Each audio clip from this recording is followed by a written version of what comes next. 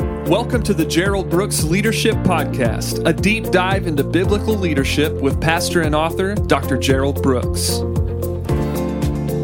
Hi, this is Gerald Brooks. Thank you so much for joining me for another podcast. Hey, I want to take a moment and I want to remind you of a couple of upcoming events. On September 28th, I will be in Canton, Ohio, with Mike Caminetti doing a roundtable. This roundtable is just a great experience. The information that we cover over this year has just been received so well, and it's been so helpful to people. I want to encourage you that if you're in any of the surrounding areas, that you would make sure that you register. You can go to GeraldBrooksMinistries.com and you can register there. I also want to remind you that on October 21st and 22nd, we are doing our leadership conference here at our church, the North Texas Leadership Conference. I want to encourage you that we have limited registration, and what that refers to is that every year we give away extensive resources to the first 300 pastors who sign up, and those have already been sold and they're out of the way, but there's still a great opportunity to learn. What I found is whenever I put myself in a room with great leaders, I become a better leader. And there's going to be great leaders in this room. And even though it's limited registration, I want to encourage you that when you bring your team, it puts you in a position to grow. And sometimes people ask me, they say, I have a limited number of people that I can bring. Who should I bring? Bring the future, not the past. Bring the people that you think are the key to the future of whatever you're doing, and not just people who've been there forever. So you can sign up for that at GeraldBrooksMinistries.com also. Hey, I want to take a moment and I want to share a lesson. And many of the podcasts I share come from different venues of why I shared them. If I could just say right now, this lesson is based on the calls that I'm getting. The number of individuals who call me, the number of pastors and leaders who call me, pastors and leaders in business, secular, spiritual, it's all the same. I'm getting the same kind of calls. And that is that people are just tired. People are weary. They've led during these last 18 months, and these last 18 months have been so challenging. And for many people, especially if you're in the spiritual domain of leadership, you've had to lead within political extremes. There's been so much political background to everything going on. Societal upheaval. The fact that society has had more trauma and tremors in so many areas. And then church members' uncertainty. Church members that tend to take different views on different things and all have high opinions of what you should do and what you shouldn't do. And then just the evolving church dynamics. What is required of a church during a crisis? And what's happened is that a lot of leaders have led well, but they've hit the wall. And in running, they talk about it. They talk about the individual who just hits the wall and how that for a minute it seems like they can't keep going. And really, if I could say something to you, if you're in that circumstance, we need you. We really, really do need you. And if you're the individual that you never need a second wind, man, all I can say to you is take this podcast and send it to other people. But I want to help people. So I want to talk to you today about staying power. Doing your best when you're not at your best. Staying power. Doing your best when you're not at your best. I want to read a verse from Daniel chapter 7, verse 25. And it talks about the adversary, the devil. Yes, there is a devil out there. And it says, and he will speak great words against the Most High and shall wear out the saints of the Most High. It says he shall wear out. What it's talking about is that one of the strategies of the adversary is this. He just wants to cause the day-to-day wear and tear to finally get to you. He wants to wear you down so that you lose all sense of ability to do anything more.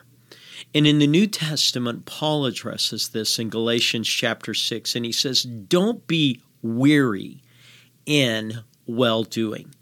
Don't be weary in well-doing.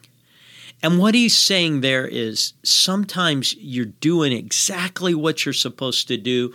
You're doing exactly how you're supposed to do it, but you just get tired of doing it. And I want to encourage you that stamina is the ability to do your best, even when you're not at your best. So how do we develop staying power? How do we create stamina in our life? Well, what I want to do today is I want to break down stamina by letter, the acronym STAMINA, and show you some principles that I think could help. So if we break stamina down as an acronym, it starts with the S, and the S stands for strength. And if I could say something about the strength that you need and the strength that you have available, dig deep. It's from the inside out. It's not from the outside in. And this is something that if there were any way I could put my hands on you and say, Lord, just let them see this, this would be what I would want them to see. Most people live their lives from the outside in. But if you're going to be strong, you've got to live your life from the inside out. Stamina involves your inside connections. So in Ephesians chapter 3 and verse 16, it says that he would grant you according to his riches and glory to be strengthened with might through his Spirit in the inner man. So when I don't have strength to do something, I don't look for outside things to motivate me. I go deep. I go on the inside. And he says that God, through his Spirit, will strengthen you in the inner man. In Ephesians chapter 6 and verse 10, he clarifies, he says, finally, my brethren, be strong in the Lord, in the power of his might.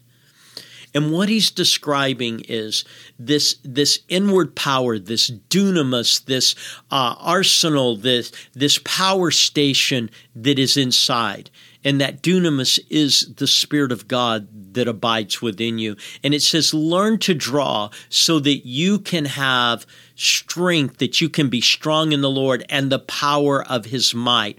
Might is exterior. Strength is interior, if you look at those Greek words. And then Philippians 4:13, I can do all things through Christ who strengthens me.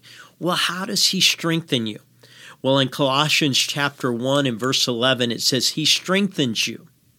He strengthens you with patience, long-suffering, and joyfulness. Each one of those are important. Patience when it comes to problems, long-suffering when it comes to people, and joyfulness when it comes to life. See, the way God strengthens you is he strengthens you with interior skills that create exterior strength. And the interior strength is that he's going to give you patience with people when you're just wearing thin. He's going to give you long suffering. He's going to give you joyfulness in each one of these. If I can reset it this way, patience for problems, long suffering for people, and joyfulness for life. So the S stands for strength. The T stands for time. Each day you determine the future by how you spend your hours.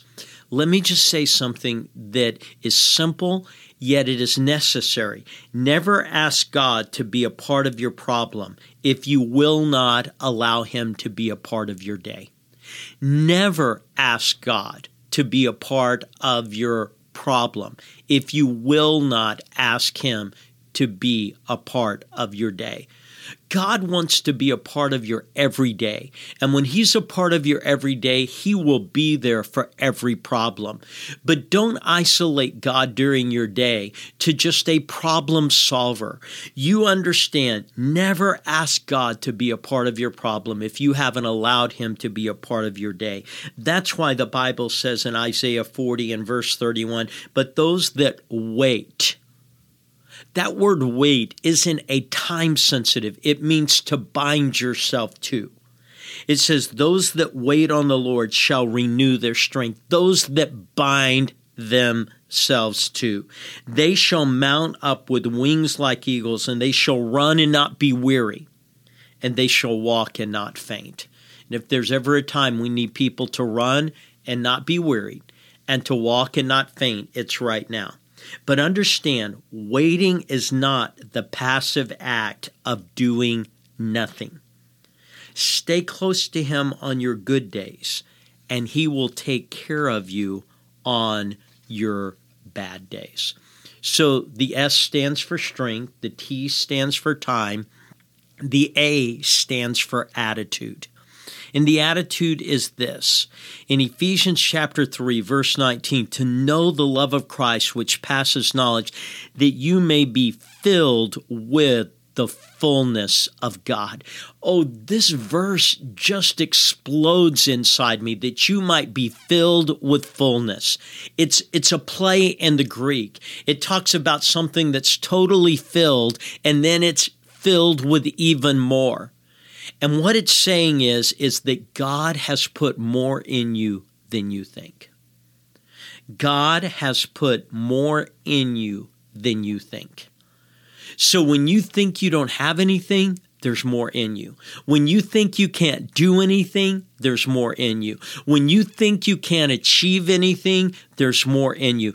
God has put more in you than you think.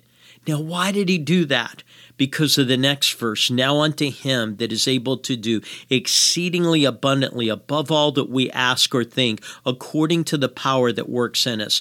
God put more in you than you think because he's going to do more through you than you can imagine. That's what God's plan is, and that should be your attitude. God's put more in you than you think because he wants to do more through you than you possibly imagine. The Navy SEALs call it the 40% rule. When your body and your mind tell you that you have nothing else, you can't do one more thing, you can't move one more step, you can't keep going. They say your mind and your body tell you that when you're at 60%. See, your mind and body always want to protect themselves. So long before you hit where you have nothing, they will both tell you that you have nothing. And so the Navy SEALs said, we have to learn that when our mind says, oh, I can't do it, and our body says, I'm not capable of doing it, that there's 40% left. Now imagine that. That's the Navy SEALs. But you've got God. And God's put more in you than you think. He has filled you with fullness. When you were jam-packed full, God put his hand on top of it and smushed it down so he could put more in, because God's put more in you than you think so that you can do more than you imagine. God does exceedingly abundantly above all that we can possibly ask or think. So, the S is strength, the T is time, the A is attitude, the M is mission. The M is mission. See, God's given you a mission in life. They say this, the two greatest days in your life are these: the day that you were born, and then the day that you realize why you were born. And the disaster in life is someone who was born who never figures out why. See, you were put here for a reason. You were put here to be a piece of God's plan. And the piece of God's plan for this time and this place cannot be replaced by anyone else. I love the verse in Acts about David, and it says about him that he fulfilled his purpose in his generation. He fulfilled his mission. Your mission matters. What is your mission? What is your mission?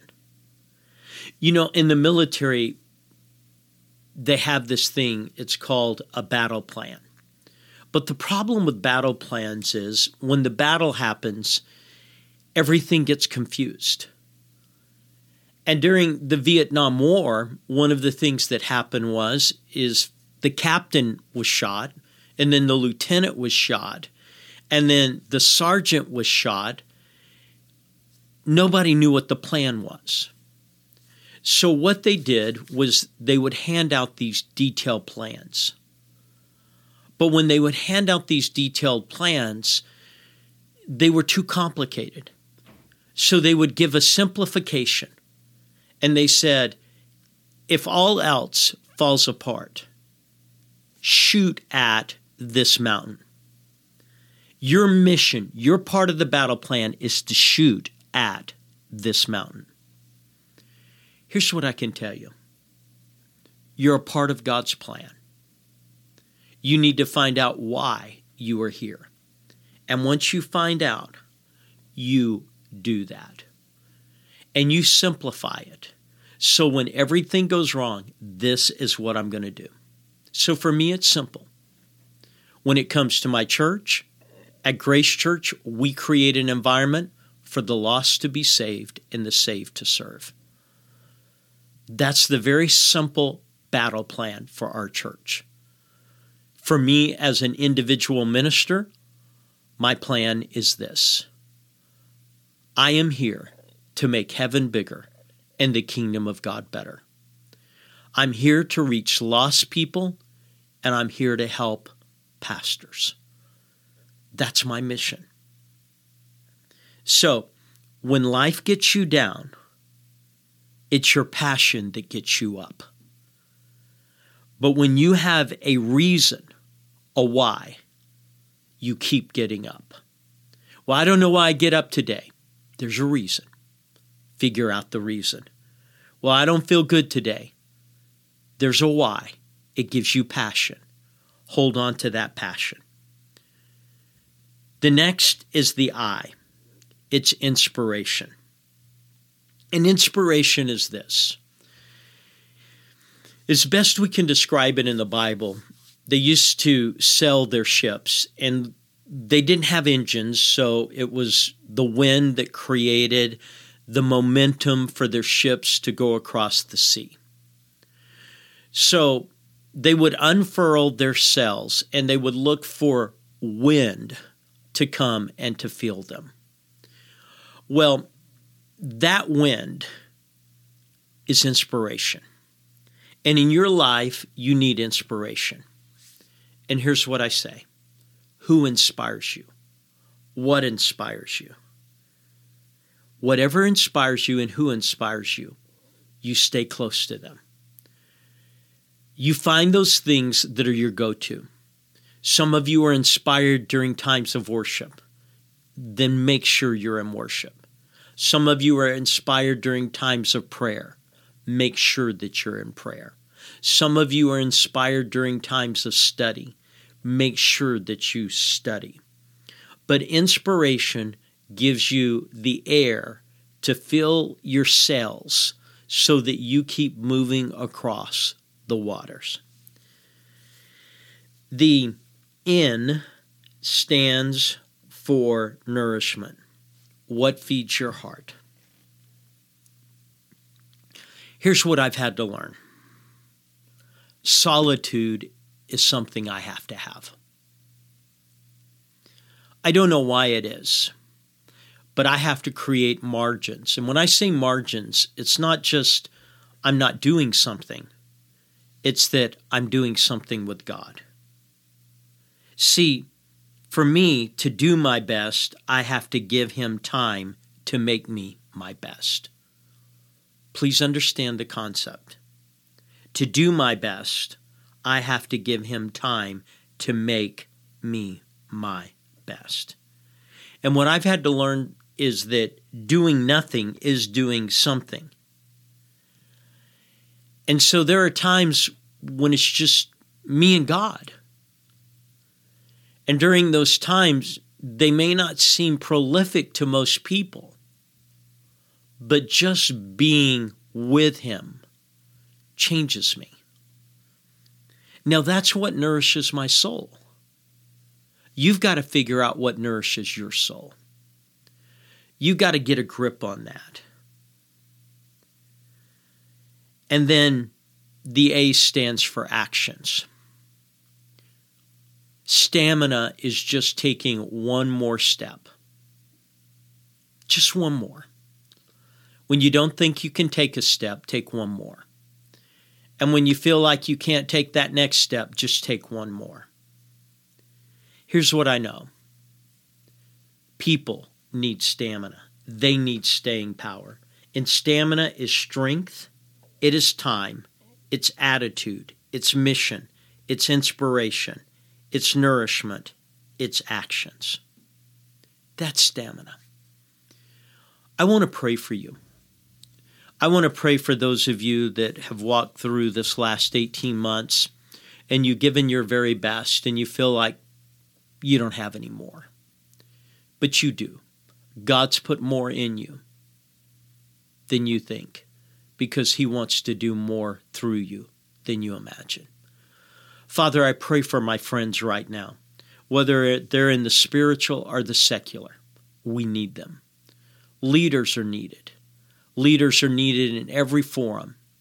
They're needed in every format of life. But Lord, we need leaders that can stay strong. They have staying power.